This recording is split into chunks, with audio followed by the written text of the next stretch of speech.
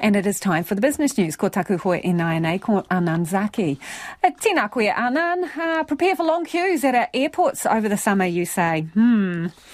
Yeah, Christmas Grinch, I think that's my role today. Look, this certainly isn't what we're hoping for, is it, over the holiday period? It's the first summer of restriction-free travel, and the airports are seeing major staff shortages right across the board. And that means get ready for longer wait times, be patient. Now's not the time to throw a tantrum at people just doing their jobs.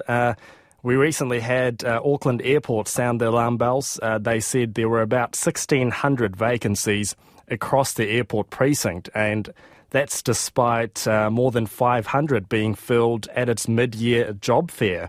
And all sorts of jobs are available. There's cabin crew, check-in staff, baggage handlers, security staff, and even emergency services. And, of course, all this is because when travel essentially halted at the height of the pandemic, thousands were laid off, and now travel is rebounding strongly, and everyone is trying to hire staff again. We spoke to the Chief Executive of the Airports Association, Billy Moore, and she told us that because aviation is just so interconnected, challenges in one area will have a flow-on effect onto other areas. And she told us that it's the main airports, especially those that have international connections. So think Auckland, Christchurch, Wellington and Queenstown. That's where we could see some of the issues. So we have the usual advice from the airports for travellers: plan ahead, get there early, and hopefully we can avoid what we saw in the Northern Hemisphere over their summer, which, if you remember, was pretty chaotic. Right, so prepare to be in a queue if you're going away on a break that involves flying. And, oh, yeah, by the way, your Christmas dinner or lunch is going to cost you a whole lot more, Anand.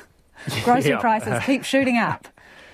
They do. Here's the second bit of bad news for you today. The cost increases from grocery suppliers to supermarkets, that's up more than 10% in the year ended November. We have a price index from economics consultancy Infometrics and the supermarket co-op Foodstuffs. They operate Pack and Save and New World. So in November alone, 8,000 items went up in price, and the price of 11% of the goods rose more than 20% before they reached the supermarket shelves. So some quite steep increases. So what's driving this? Well, Infometrics, they say higher imported food costs, on-farm and transport costs are the main reasons. And they say the rapid increase in the costs of traditionally less volatile things like general groceries, this reinforces the cost pressure that's being seen. So what does this mean for us? Well, likely higher prices at the checkout, although supermarkets have always been quick to say they absorb as much as they can before passing it on. I'll let you be the judge of that. Shall we take a quick spin around the markets, Anand?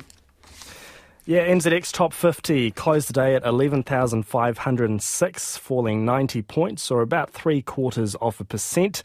New Zealand dollar is just a shade under 64 US cents and 94.3 Australian. Thank you, Anand. That's Anand Zaki with Business News.